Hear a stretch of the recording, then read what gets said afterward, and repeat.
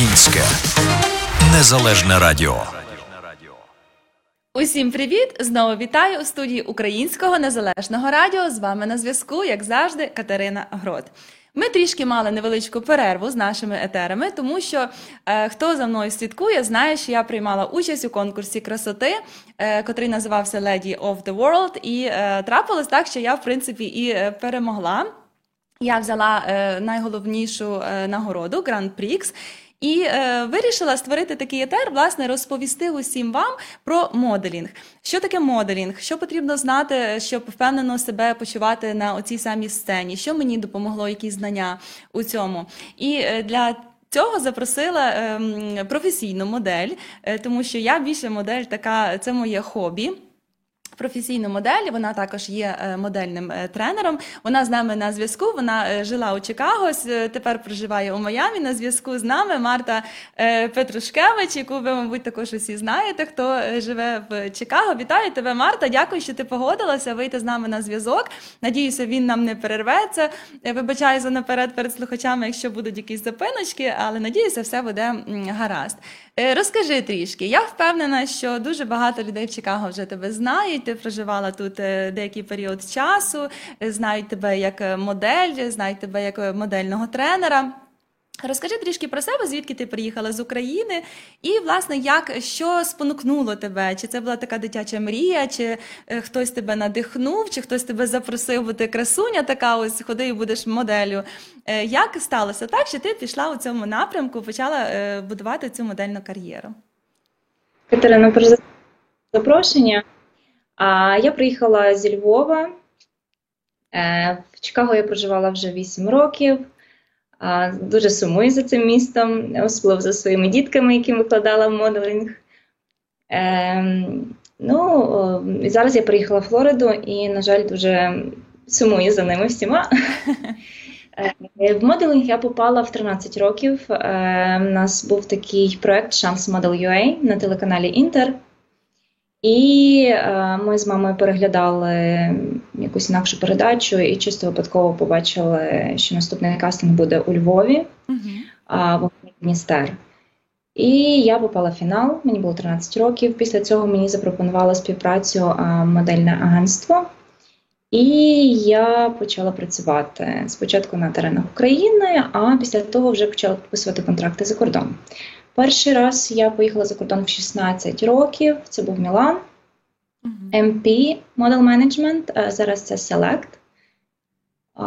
І так і почалася моя модельна кар'єра. Ну це круто. Я, ти знаєш, з дитинства також мріяла, це було десь там всередині у мені, і оці всі журнали любила переглядати, як вони там позують, ці моделі, дивилася всі передачі з Тайрою Бенкс, модель по-американськи, тепер йде модель по-українськи, також дивлюся, завжди чомусь вчуся з, як звати, Аллою Костромічовою.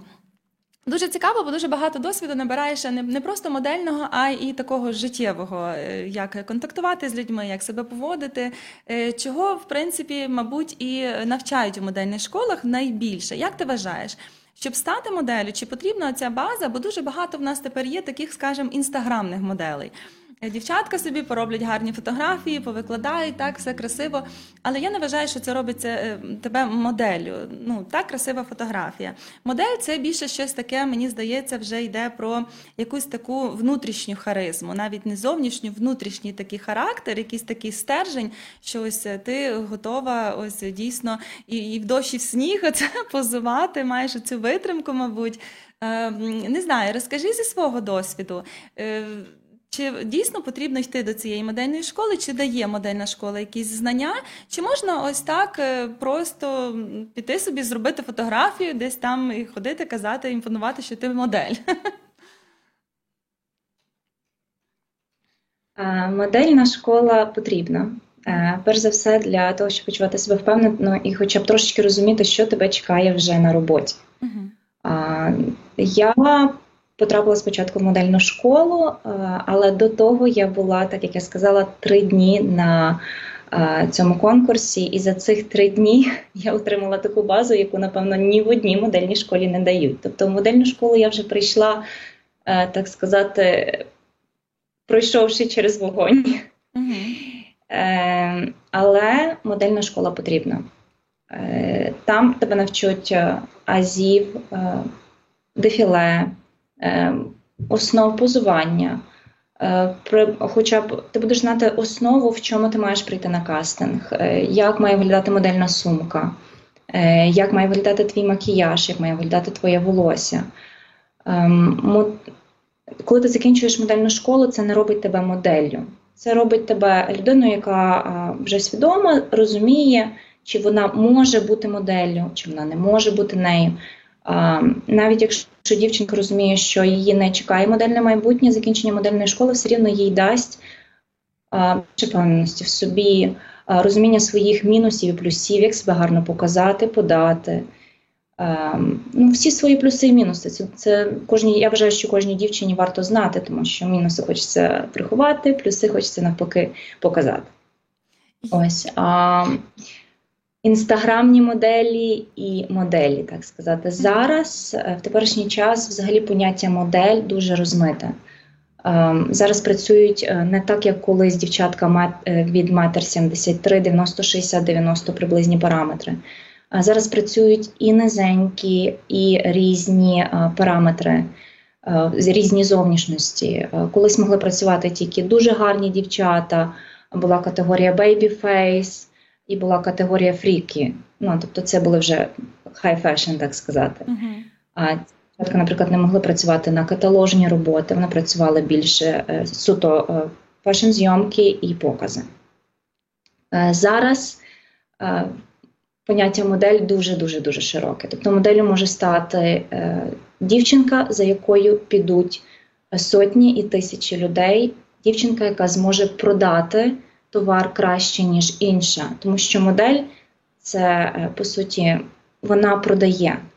Якщо вона вміє це продати і показати так, щоб цей товар захочуть дуже багато людей, тоді в неї буде дуже багато роботи.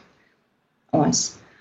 Я згідна, що просто гарненького личка недостатньо тепер, і тому я вважаю, що це такий трішки плюс навіть, що кожна людина, бо багато дівчат, власне, дійсно мріяли, але є стандартні модельні були ці параметри, навіть обличчя, щоб було рівномірне, асиметричне, і, як ти кажеш, фігура. І оця харизма, як я кажу, що це, щоб цю енергетику показати, от коли ти продаєш цю річ, дійсно, щоб так зацікавити. І неважливо, що в тебе нема цього baby face, як ти кажеш, так, а власне є оцей такий внутрішній стержній та енергетика. Я вважаю, це класно, що кожен може попробувати себе в цій ролі. Але так, як ти кажеш, що не просто там гарне личко, а от повинен бути оцей такий характер своєрідний, так, оце, щоб вміти оце продати, показати. Хотіла запитати, ти кілька таких речей назвала, я знаю ці речі, так як я в моделінгу, скільки я вже 5 років. Модельна сумка, як прийти на кастинг, в чому вдягнути волосся, манікюр – це всі речі. Давай розкажемо нашим слухачам. Маю надію, що усі моделі твоєї модельної школи, ти була тренером, скажу усім, You Kids Models, у нас є модельна школа в Чикаго, дуже хороша.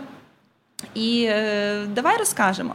Ось з того моменту, як я приходжу на кастинг, наприклад, на фешн-показ, так, для якогось дизайнера.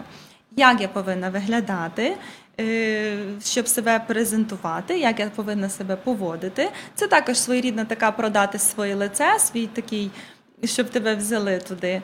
І що? І все назвемо. Так, що з собою мати цю модельну сумку. І ще хочу, щоб ти розказала про комкарта. Що це таке? Бо я, коли перший раз пішла, в мене була якась база трішки знань, але мене там не навчили, як приходити на кастинг. Мене вчили постави, оцієї впевненості, що потрібно себе любити, потрібно себе продавати, потрібно себе цінувати. І щоб рівненько ходити, ходьба.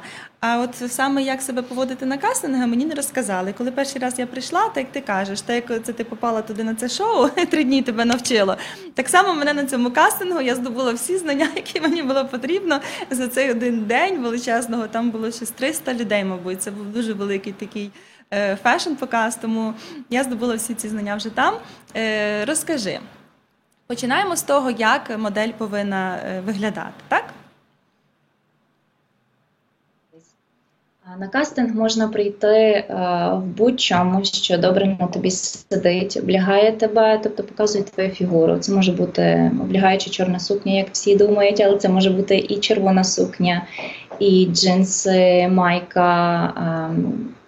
Але дуже класно, якщо ти маєш хоча б один якийсь аксесуар, який тебе виділить з тисячі сотні інших дівчат. Тобто це може бути якась оверсайз куртка червоного кольору, або просто джинсовка якась, але дуже класна, з якимось надписом, або з надписом твого імені на спині. Це може бути шляпка, обруч, великі окуляри яскравого кольору. Що ти зможеш що ти будеш знімати, бо тут має бути база, яка не буде відволікати від основної твоєї фігури, зовнішності, від основного, на що має звернути увагу клієнт. Це раз. Тобто ти маєш запам'ятатися, щоб було легше запам'ятатися, можливо мати щось таке, за що може зачепитися око людини. А друге, коли ти переступаєш поріг будівлі, навіть коли ти доходиш до неї, вже потрібно виглядати на мільйон. Тому що ти ніколи не знаєш, хто йде з боку по вулиці, коли ти паркуєш машину, хто сидить в сусідній машині. Це може бути та людина, від якої залежить, чи тебе візьмуть на роботу, чи ні. Так само обов'язково бути дружелюбною зі всіма дівчатами, тому що дуже часто задають питання дівчаткам: слухай, а кого би ти взяла на роботу зі всіх, хто тут сидить? І переважно питаються тих дівчат, яких не будуть брати на роботу, але вони вкажуть, напевно, на ту дівчинку, яка посміхалася їй, яка була з нею дружелюбною, а не на ту, яка сиділа і дивилася на всіх злими очима і казала: ви всі тут ніхто, а я королева. Тобто так себе вести точно не треба. Що ще? Посміхатися всім, бути дружелюбною, знати собі ціну так само, тобто не бути такою занадто солодкою. Так само мати свій стиль, тобто свою енергетику, не забуваємо про те, хто ви, і проявляєте себе, спілкуєтеся. Тобто сіру мишку ніхто серед навіть 10 дівчат не вибере. Амеба. Я завжди кажу, коли я приходжу десь на показ, може так не гарно, але оцеї енергетики хочеться. І коли ти навіть йдеш по сцені, і ось йде дівчатка, і ніби от гарне личко, і все, але ось вона йде ось тим виразом таким покерфейс лицем, і абсолютно ніякої енергетики від неї не йде. Я кажу: що ж ти ходиш, як ця амеба, ніякої енергії в тебе немає. Хочеться саме цієї енергетики, згідно. Це правда, так. Важливо бути яскравою завжди, будь-де. Це не важливо, чи це кастинг, чи не кастинг. У нас одне життя, ми одні в себе, треба завжди сіяти. Кожен день у нас кастинг. Бо так ти кажеш, ніколи не знаєш, що тебе може спіткати. Вийшла у магазин, а там принц, а ти в калошах, так що на каблучках. Це все жарти жартами. Вигляд такий зовнішній, що ми вдягнули. Волосся, манікюр, макіяж. Деякі дівчатка приходять з дуже яскравим макіяжем, що, мабуть, недопустиме є, бо не видно твого лиця за цими широкими віями наклеєними і тим всім. Твоя порада, як ти професійна модель, що ти скажеш? Макіяж має бути природнім, він має бути присутнім, тому що роблять фотографії, а коли ти не намальована, ти все рівно виглядаєш трошечки гірше, ніж тоді, коли в тебе рівний тон шкіри і трошки підмальовані очі, вони здаються більшими. Тобто макіяж має бути. Я вважаю в загальному, що в ідеалі пройти курс саме макіяжу, щоб розуміти, що тобі пасує, що ні, але це має бути денний, природній, легкий макіяж.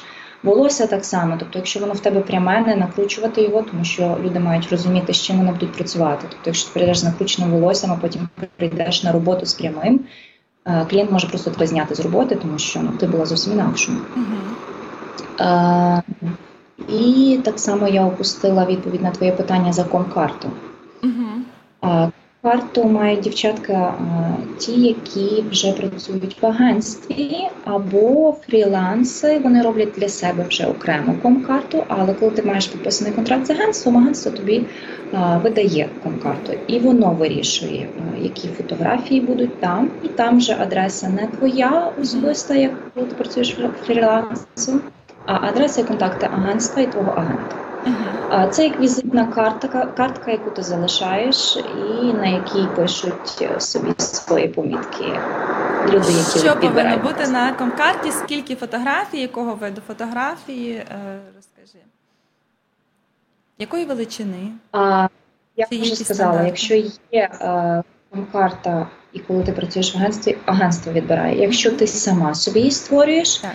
це мають бути обов'язково з титульної сторінки одна портретна фотографія і одна в повний ріст, яка показує максимально то, яка ти є. А на іншій стороні комкарти ставиш ті фотографії, які тобі подобаються найбільше. Але я вважаю, що якщо ти початківець і працюєш без агентства, бажано порадитися хоча б або з агентом якимось, або з фотографом, з людиною, яка вже в цій індустрії була. Тому що ті фотографії, які подобаються тобі, не завжди сподобаються іншим. Тобто, якщо ти себе бачиш там гарною, не завжди насправді ти там вийшла краще, ніж на якихось інших, які ти не хочеш показувати. Так, поговорили ми волосся. Манікюр. Я знаю, що манікюр-педикюр завжди повинен бути в таких пастельних тонах, щоб не був яскравий, не кидався в очі. Так? Я скажу одне. Манікюр і педикюр я собі завжди робила і роблю сама.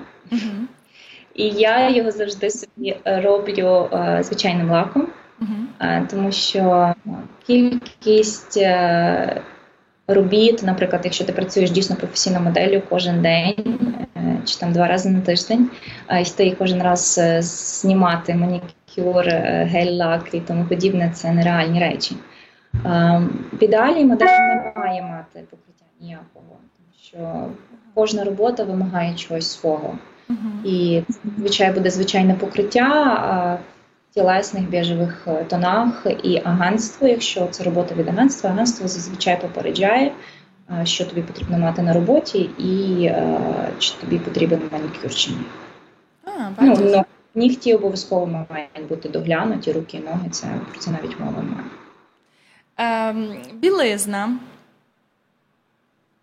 Білизна. Обов'язково в арсеналі дівчинки має бути біжева, біла і чорна білизна, звичайна, без кружек, тобто нічого особливого. І в ідеалі зі з'ємними шлейками, безшовно. Взуття на підборах тоненьких так само закрита і босоніжки, чорного, тілесного, в ідеалі ще білими. Що ми ще таке опустили? Ну, цікаво, реально, я цього всього не знала. Я так навмання прийшла, взяла якусь там сумку, всього напхала, що в мене було вдома, які там взуття, яке це. Я вже знала, що потрібно бути в тілесному білизні, в тілесній, щоб було без шлеєчок. І скільки ходжу, деякі дівчата приходять і ці опускають, кажу, ну невже так важко, ти вже ходиш на ці покази. Ну це йде як вже, ну дійсно це такі ази моделінгу, що ти маєш бути в тілесній білизні, тому що її не видно ні під чорним, ні під білим. Це найкращий варіант, що ти можеш на себе одягнути. Навіщо там щось видумувати, десь там опускати, потім переживати, що тобі десь там вилізе, і ти вже не впевнена, і ти десь там зашпортаєшся з цього переляку. Тому ось такі ази, як називається наша тема, це дуже цікаво знати. Сумка, модельна сумка. Також я про це дізналася вже трішки пізніше. Я дізналася тоді, коли мені, власне, щось було потрібне. Чи якась там шпилька, чи щось, я вже не пам'ятаю. Давай, з чого складається модельна сумка? Це не просто якась там сумочка, скажу усім, це йде стандартовий якийсь такий набір речей, які вам можуть пригодитися, щоб вас врятувати. Навіть оцей самий манікюр, як ти кажеш, так, мати цю баночку цього звичайного лаку, щоб покрити, якщо потрібно, швиденько, щоб це. Розказуй, що потрібно бути, що має бути в модельній сумочці? Я б назвала це не сумкою, а валізою. Давай самих таких потрібних. Ну. Все. Так, як я сказала, взуття, білизна, колготки біжеві, чорні, так само носочки, тобто такі на пальчики і на п'яточку. Я думаю, всі зрозуміли, які. Якось це мені в голові, але... Для косметики обов'язково має бути хустинка, яку ми задіваємо за одяг, щоб не вимазати одяг косметикою. Якщо ви маєте лак і тому подібне, це взагалі має бути змито ще вдома. І я маю таку звичку носити голку з ниткою в кошельку. Набір такий, якщо, я думаю, навіть в готелях залишають. І я завжди чомусь ношу це з собою. І воно мене дуже часто виручає, тому що деколи треба щось зробити. І люди, які відповідають за переодягання моделей, вони зазвичай не мають таких речей з собою, і воно дуже рятує. Коли треба зачепити, що от так ти кажеш, шпилькою, де щось підшити і тому подібне. Так само бажано мати з собою їжу. Для когось це буде звучати дивно, але це не дивно, тому що робота, особливо кастинги і покази, коли йде Fashion Week, часу на піти десь купити, поїсти і розраховувати на те, що тебе погодують. Може погодують, може ні. Обов'язково мати з собою воду, мати з собою якісь снеки. Зарядне, телефон і якісь медикаменти. Моя проблема. Я завжди зарядне забуваю, і потім кажу, дайте мені зарядне. Треба мати. Те, що необхідне, тому що, знову ж таки, коли ви йдете на кастинг, ви не знаєте, можливо, вас зразу після кастингу попросять залишитися на примірку, а можливо, буде якась пробна фотосесія, тобто наскільки це часу затягнеться, ніхто ніколи не знає, і якщо ви там будете казати, ой, вибачте, я не можу, в мене плани там, чи я щось з собою не взяла, буде інша дівчинка, яка все з собою взяла. Класно. Так, ось в мене було, що я там і зарядки не мала, потім десь там цього, і так, що тепер, як я приходжу, також я прийшла на один показ, приходить одна з моделей, і вона так собі на легке несе собі так туфлі просто на 2 пальцях, така. Біжеві, слава Богу. І все. Я кажу, ой, а що ти, все, що ти принесла? Вона каже, ну так, ну я ж походити прийшла, я походжу в туфлях, ну і більше нічого, ну мене намалюють, мені там зроблять зачіску. І я з такою торбою, і в мене там всі ці каблуки, оці нитки, оце все, що ти розказала, водичка і снеки. Вона дуже раділа, що в мене була ця сумка, тому що я з нею ділилася цією водичкою, цими снеками, і треба було там, що в мене були, шлеєчки в мене були такі... прозорі, тому що хоч Анжеліку ти носиш, коли бюстгальтер на моделінг, але часами є такі якісь речі, що, можливо, воно десь повзає, чи що, можна собі ці шлеєчки десь там підчепити, навіть під якісь їхні сукенки, і тоді їх не видно. Ще. Ну, такі якісь кумедні випадки бувають на цих моделінгах, так як ти кажеш. Кастинг, в мене бувало таке, що я приходила о 8 годині дня ранку і могла залишити десь майже 7 вечора.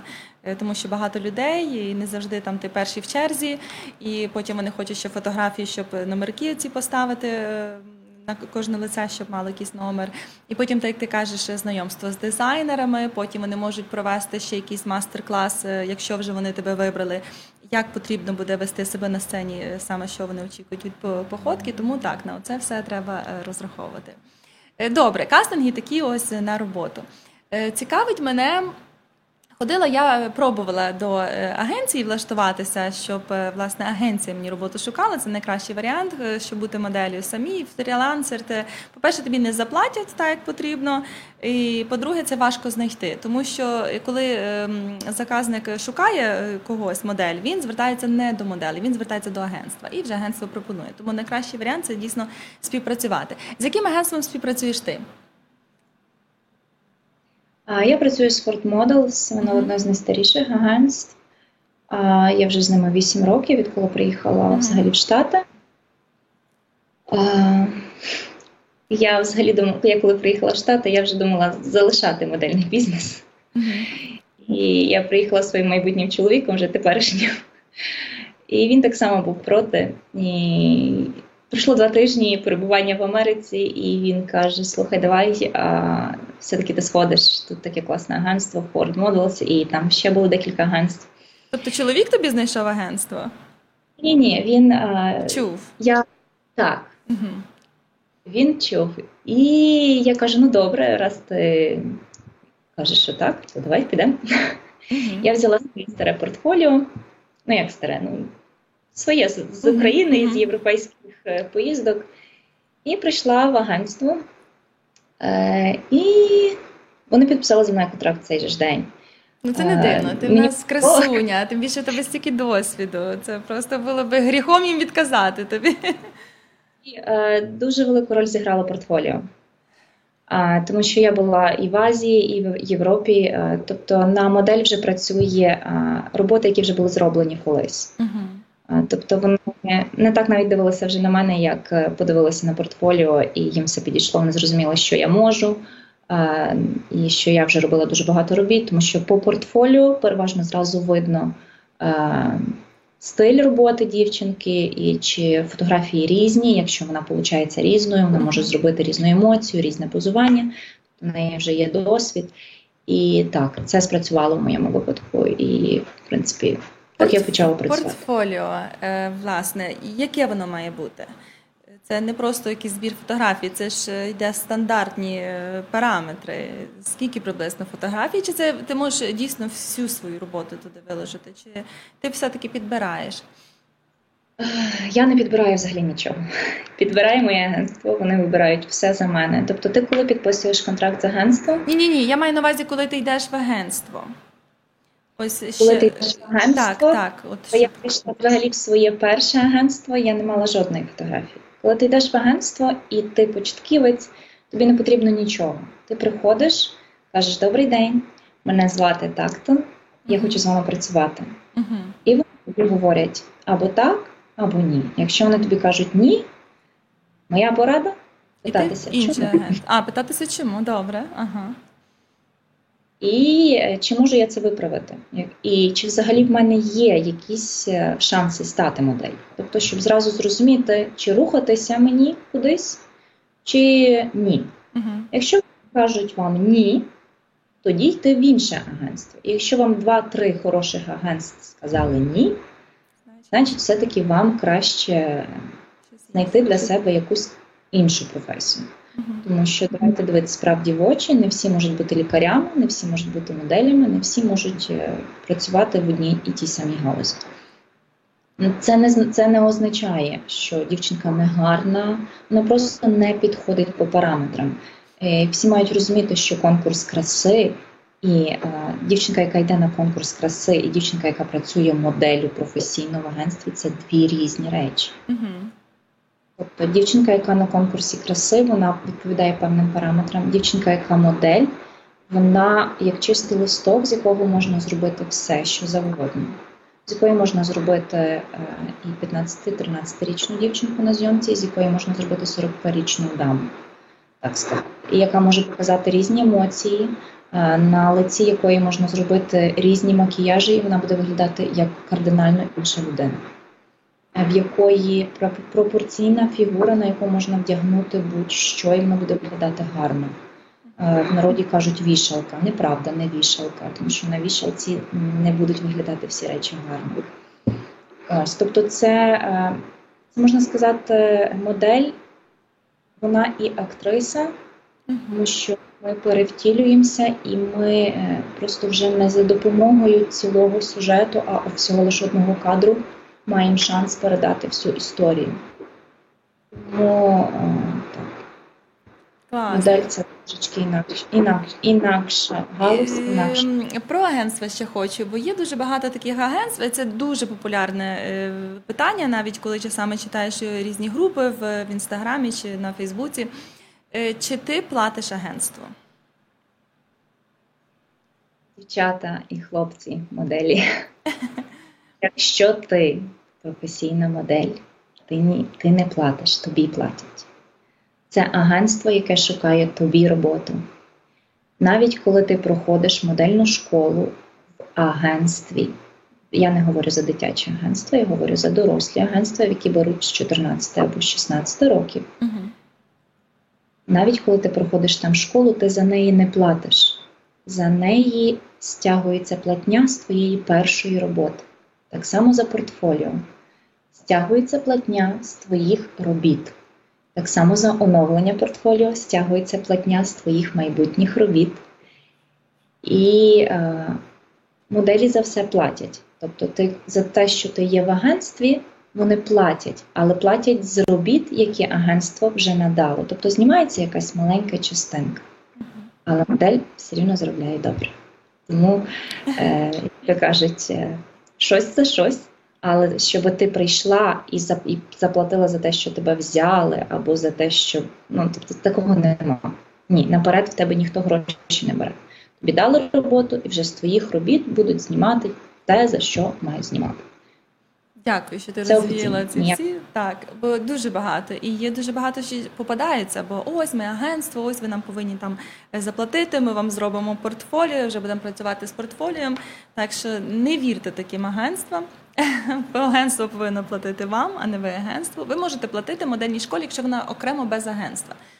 Бо це йде школа. Ви, коли йдете до школи, ви за неї платите відповідно за отримання якихось навиків.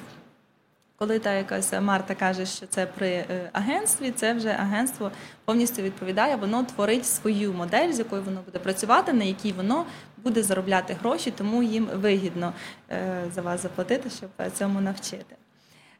Етикет, модельний етикет. Ти вже трішки сказала, що потрібно посміхатися, потрібно бути привітним. Скажу усім, дуже багато є між собою моделі, там шушукаються чи ще щось. Ніколи, ні в якому випадку, як би вам не сподобався фотограф, як би вам не сподобалося це плаття, на яке вас надів дизайнер, ніколи нікому ви не кажете «фу, це було негарно», «він не гарний», «він не якісний», «він не такий». Ні в якому разі дизайнери, фотографи, це все, оце модельна така ця сфера, дуже тісно пов'язані між собою, і вони один одного знають. І десь здавалося, бо я тут когось зустріла в Чикаго, потім я поїхала в Майамі, а вони там всі знаються, потім я пішла в Нью-Йорк, а вони там всі знаються. Тому це дуже ви собі робите погану репутацію, коли ви десь колись щось комусь таке скажете. Це все десь там воно цим таким радіо передасться і спорченим телефоном, і ви будете просто в закритому списку всіх, тому що це буде ваш великий мінус, тому що ви говорите про них щось недобре. Навіть прийдіть додому і скажіть, навіть своєму чоловікові, мабуть, не кажіть. Десь там, не знаю, в подушку в ванні десь там виговориться, якщо вам так дійсно наболіло. Потрібно любити. Ви модель, ви показуєте не себе, ви показуєте річ, яку дизайнер хоче показати публіці, тому завжди теж про це потрібно пам'ятати. Думаю, ти зі мною погодишся. Тому що багато в нас дівчаток виходять такі ці фрілансер-моделі, скажімо, і ось, я маю бути найгарніша, в мене має бути фотографія. Вони забувають, що вони вдіті в дизайнерські речі і взагалі забувають показати цю дизайнерську. Вони показують себе, а не цю дизайнерську річ. А тим паче, коли вона їм там ще й не сподобалася. Ця річ, це взагалі сльози, крики, істерики. З такого ось я розкажу. Про що ще ти можеш сказати про цей модельний етикет в цьому крузі, коли ти спілкуєшся, коли ти вже співпрацюєш з цими людьми, і щоб ці контакти не розірвалися, щоб не спортити собі репутацію. Що ще потрібно бути присутнє у тобі як моделі? В загальному таке відношення до своєї зовнішності і до себе треба закрити в цій індустрії, тобто не звертати увагу на те, що говорять про твою зовнішність, що на тебе вдягають, як тебе малюють, що з тебе роблять. Це ідея, задум дизайнера, і це твоя робота передати задум. Тут, тому я кажу, що конкурс краси, тут ти можеш показати себе, тут оцінюють тебе. А модель, тут оцінюють роботу дизайнера, тут оцінюють одяг, біжутерію, прикраси, сумку, взуття, техніку, будь-що, що ти рекламуєш. Ти тут продаєш не себе, не свою зовнішність, а ти тут продаєш товар. І про це треба завжди пам'ятати. Який би в тебе настрій не був, що б в тебе там в житті не сталося, якщо ти прийшла на роботу, ти прийшла на роботу, ти працюєш. Тобі за це платять гроші. Чи ти хвора, чи в тебе щось сталося в сім'ї. Це нікого не хвилює. Тобі за це платять гроші. Якщо ти прийшла на роботу, значить ти маєш щось зробити. У мене було дуже багато робіт, коли я була хвора, і в мене було запалення, і я працювала. Нікого це не хвилювало. Особливо, коли ти за кордоном, ти на контракті. Кожна дівчинка розуміє, що вона приїхала сюди працювати. І це, перш за все, є модельним етикетом. Коли ти відповідально відносишся до своєї роботи, коли ти розумієш, що це робота. І нічого не більше, не менше. Так само, як робота, знову ж таки, лікаря, викладача, і менеджера, і інші галузі і сфери. Ти приходиш, ти маєш виконати те, що від тебе просять. Так, хірург не скаже, ой, почекайте 15 хвилин, я повинна губи накрасити, не буду проводити операцію. Таке саме. Ну, продовжуй, вибач. Дружні відносини можна і треба заводити зі всіма, обов'язково. Тому що якщо людям було приємно з тобою працювати, вони тебе знову запросять. Вони тебе обов'язково виділять і скажуть агентству, вона супер, ми хочемо на наступний раз тільки її. Навіть якщо ти не дотягуєш по якимось своїм параметрам, але ти як особистість сподобалась, тебе будуть брати на роботу. Тому що замовники в агентстві, агенти, всі вони також люди. І завжди пам'ятайте про те, що якщо ти сподобалась цій людині, та людина все рівно буде шукати можливість побачити тебе і поспілкуватися з тобою, а не з кимось інакшим. Тому обов'язково і завжди заводьте дружбу, спілкування, контакти і посміхайтеся, як я вже говорила. І будьте просто людиною, з якою хочеться поспілкуватися ще раз. Хочу ще сказати всім, що дуже часто ображаються люди, котрі співпрацювали з моделлю. Це ті самі візажисти, чи ці люди, котрі робили тобі зачіску. Коли ти виставляєш фотографію, десь там ділишся, так, і ти не вказуєш, хто з тобою співпрацював, це образливо. Мені також би хотілося. Це мій хліб, мої гроші, я на цьому також працюю, це моя реклама, особливо коли роблять колаборацію, так? І потім собі виставив, і хто тебе сфотографував, де тебе сфотографували, для чого тебе сфотографували. Тому я вважаю, це також є одним таким з частинок цього етикету. Це ті самі дружні відносини. Один одному подякувати, прорекламувати, вказати їхнє ім'я, бо вони також вложили якийсь свій труд в це. Чи ти погодишся зі мною? Насправді обов'язково треба питатися вже, якщо ти працюєш з агентством, питатися в агентство, чи ти маєш право взагалі публікувати будь-що з роботи, чи ти маєш право фотографуватися на робочому місці. Це дуже важливо, тому що якщо колекція або каталог виходить набагато пізніше, а ти публікуєш будь-що з робочого місця, за це не те, що можуть зняти з роботи, можуть взагалі. Бачиш, я зі свого досвіду більше як фрілансер, що це. І також нам перед показом кажуть, ні, вже як показ пройде, тоді постять фотографії. Ще до того не можна, так. І так само фотографії, які вам, наприклад, скидує фотограф, або, знову ж таки, ви самі себе десь фотографували на зйомці, ви не можете публікувати, тому що це не закінчена робота фотографа.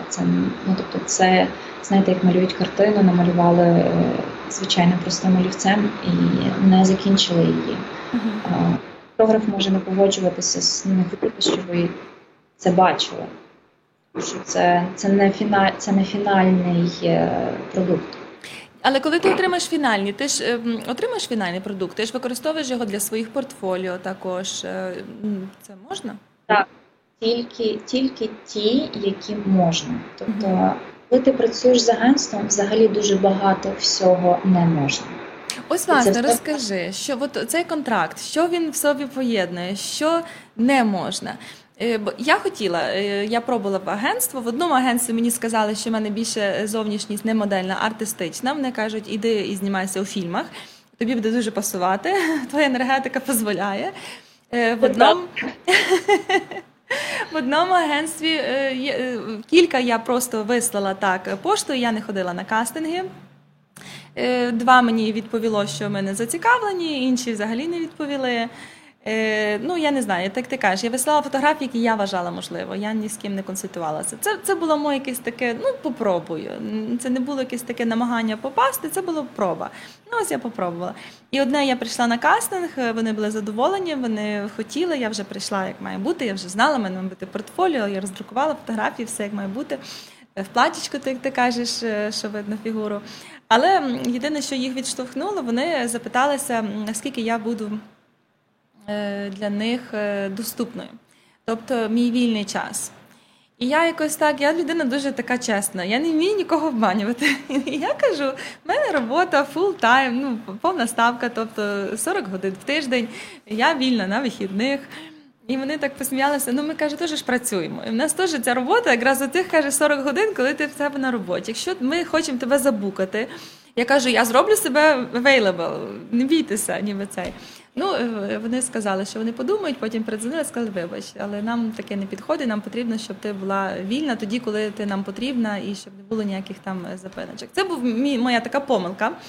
І ти кажуть, скільки живеш, стільки вчишся, тепер я знаю, що такого робити не можна, потрібно казати так, вільна, свобідна, навіть якщо цього і нема, можливо, і потім робити себе вільною для них. Досвід з агентством. І в мене нема тому такого досвіду з агентством, але я знаю, що є дуже багато таких, якщо ти вже працюєш з одним агентством, ти не можеш працювати з іншим. Якщо ти працюєш в агентстві, ти не можеш десь там окремо, десь там для когось також фотографуватися, бо ти працюєш на агентство, це їхнє лице, це так би їхня власність, виходить. Ось розкажи, бо я не взяли мене до агентства і не маю такого досвіду, тому дуже радію, що ось ти зі мною на зв'язку, ти професійна модель, тобі є дуже великий досвід. І дуже хочу, щоб ти поділилася з нашими слухачами. Слухачам нагадую, ми у прямому зв'язку. Якщо ви нас слухаєте зараз, будь ласка, задавайте нам питання. Марта з задоволенням вам на них дасть відповідь. Про агентства. Розказуй, що не можна? В контракті вказано все, що можна, чого не можна. Зовнішність. Тобто ти приходиш в агентство, тобі роблять заміри. Кожен раз, коли ти приходиш в агентство, тобі їх роблять знову і перевіряють, чи ти відповідаєш тим параметрам, які вказані в тебе в композиції на сайті.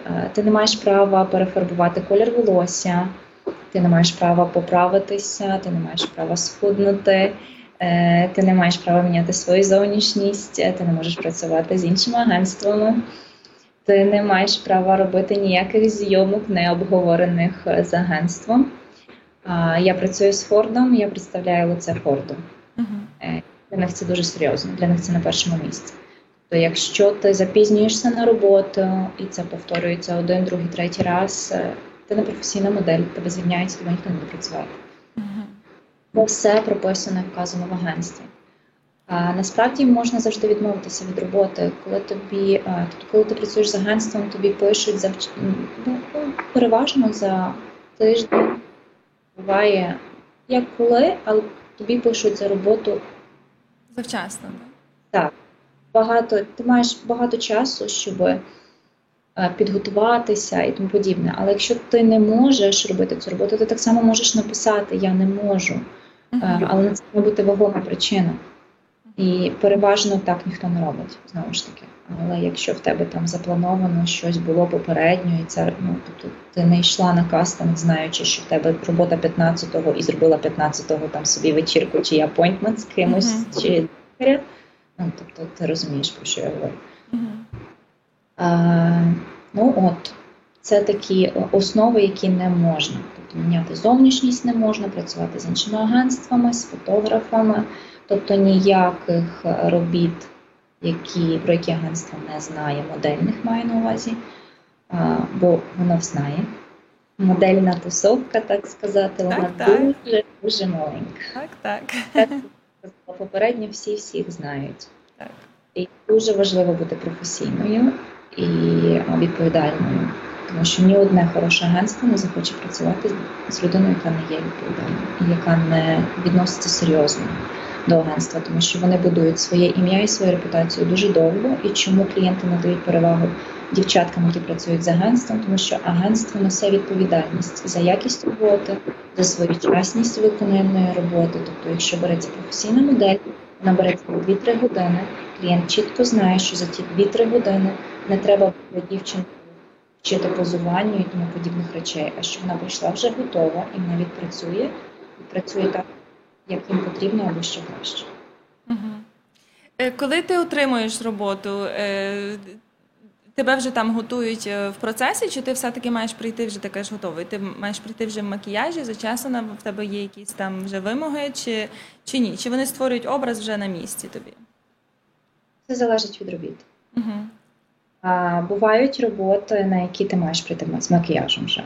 Я Тобто ще працювала одна на частинка, до чого я, власне, хотіла підвести, що модель повинна знати, як зробити макіяж, тому що не завжди тобі його роблять, так? Я говорила попередньо, що бажано, щоб дівчатка закінчили просто курс самомакіяжу. Це не вадить нікому, не тільки дівчатам, які працюють в модельній індустрії. Я вважаю, що гарно вміти малюватися потрібно всім дівчатам.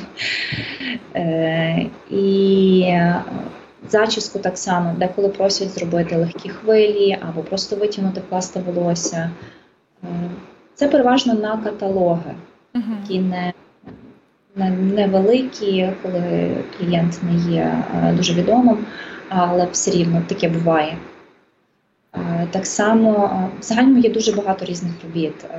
Є каталожні роботи, є журнальні зйомки, є покази, є роботи, коли ти працюєш тільки, коли працюють тільки твої частини тіла, тобто це взуття, де видно тільки ноги, це коли ти рекламуєш якусь техніку, де видно тільки твої руки.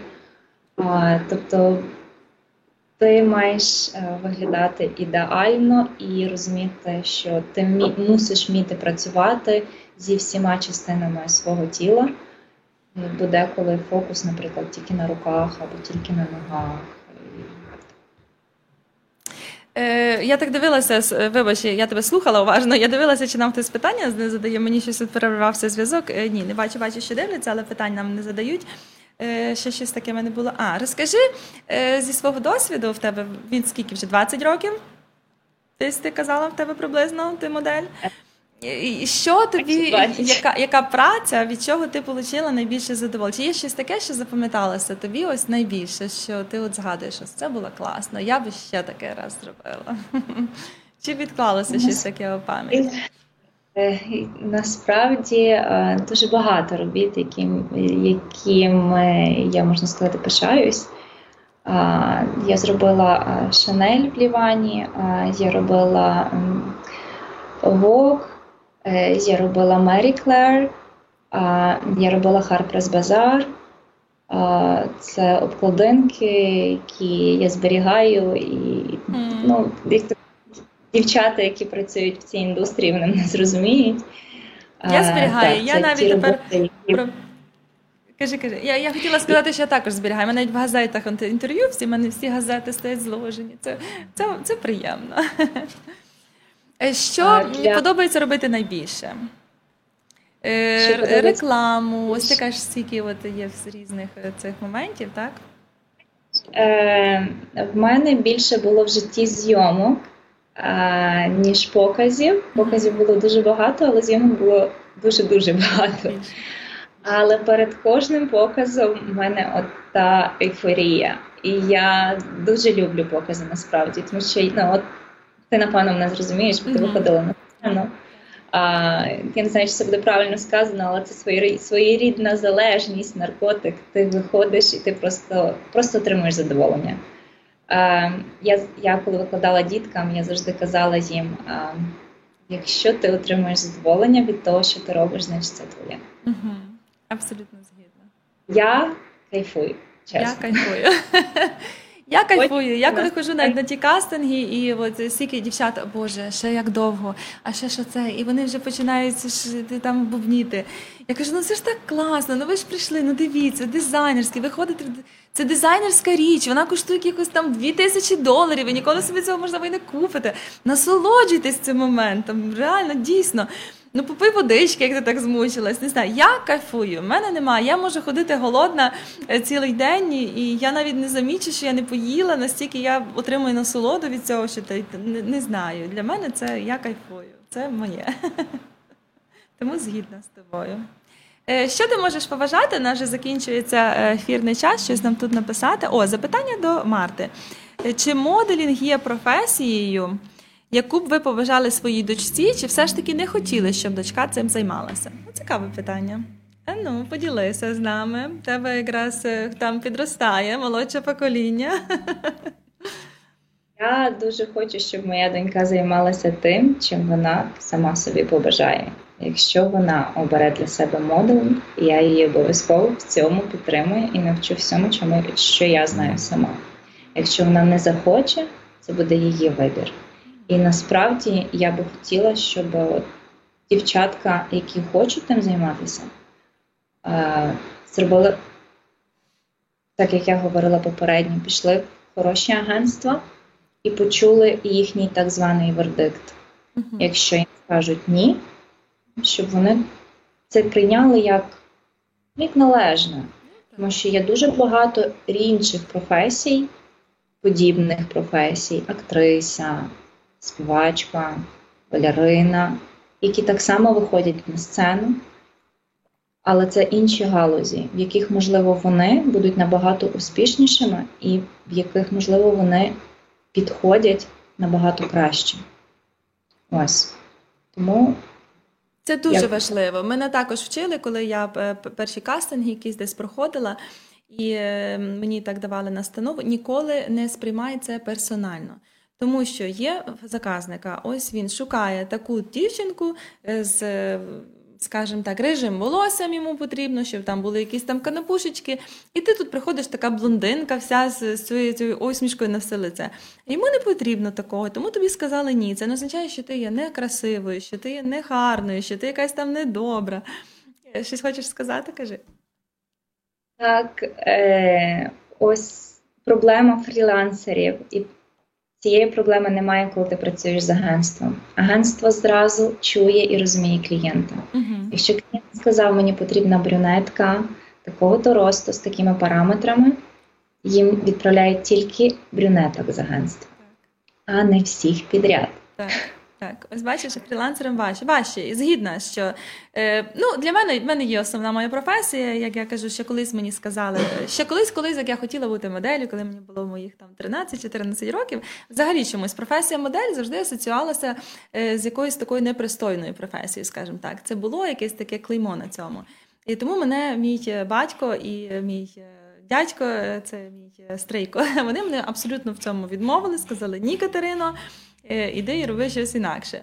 Я жила в маленькому містечку, кастингів ніяких не було, я не могла себе в цьому проявити. Тому як я тільки попала до Штатів, і був цей момент такий, щоб хоча б спробувати. Це ж така мрія. Получиться, ні, це ні, чому ні? Я спробувала, я від цього отримую просто якесь нереальне задоволення, і це для мене таке більше як хобі. І радію, що спробувала і роблю це. До агентства, не знаю, це дійсно треба віддати вже всю себе цьому. Не знаю, чи я готова до такого. Ось в мене радіо є. В мене було б такого радіо, якби я пішла до агентства. Тому, як ти кажеш, кожному своє. Мають бути на своєму місці. Абсолютно згідна, тому всім бажаю, всі красиві, будьте впевнені в собі, любіть себе, і якась там відмова не повинна понизити вашу самооцінку, тому що ви, можливо, хтось там гарно вишиває, хтось гарно співає, а хтось гарно ходить по подіумі.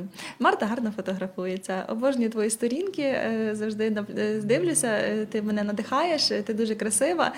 Дякую, що була сьогодні з нами. Можливо, у тебе є якісь побажання для дівчаток також, як від професійної моделі, що ти можеш побажати, що потрібно такого мати, щоб бути цією моделлю? Я бажаю дівчаткам розвиватися і не зупинятися, розвиватися, тому що модель – це не тільки зовнішність, а це і розум, який здобувається, коли ти дійсно маєш ще якісь супутні професії, коли ти маєш вищу освіту, коли ти читаєш багато книжок, коли ти вивчаєш багато різних мов, коли ти подорожуєш. Чим ти цікавіша, тим ти цікавіша для інших людей. Тобто вчитися і мати якийсь план Б, який дасть змогу збутися плану А. Дякую. Ви всі дуже гарні, і не зважайте на те, що вам говорять люди, ви маєте розуміти самі і знати все про себе. Абсолютно. Кожен буде на своєму місці, і це нормально, коли щось десь не вдається, якщо закриваються одні двері, обов'язково відкриються другі. Якісь інші. Дуже гарно. Дякую тобі за такі хороші слова, за такі побажання. В Чикаго наразі не запрошую, тут дуже холодно. Ти ось влузишся, я у теплій кофті, бо у нас дуже вітряно сьогодні. Але приїжджай, обов'язково будемо раді бачити тебе знову у Чикаго, ось весною, як тільки потепліє. Давайся чути, з радістю вип'ю з тобою філіжанку кави і поговоримо трішки про таке жіноче наше, не моделінг тільки. Запрошую тебе назад. Думаю, твої студентки також будуть раді тебе бачити. Дякую, що поділилася своїми знаннями. Ти прекрасна модель, ти на своєму місці. Ми з тобою будемо сьогодні прощатися, але ми з тобою залишаємося на зв'язку. Усім па-па! Па-па! Дякую, Кать! Українське незалежне радіо.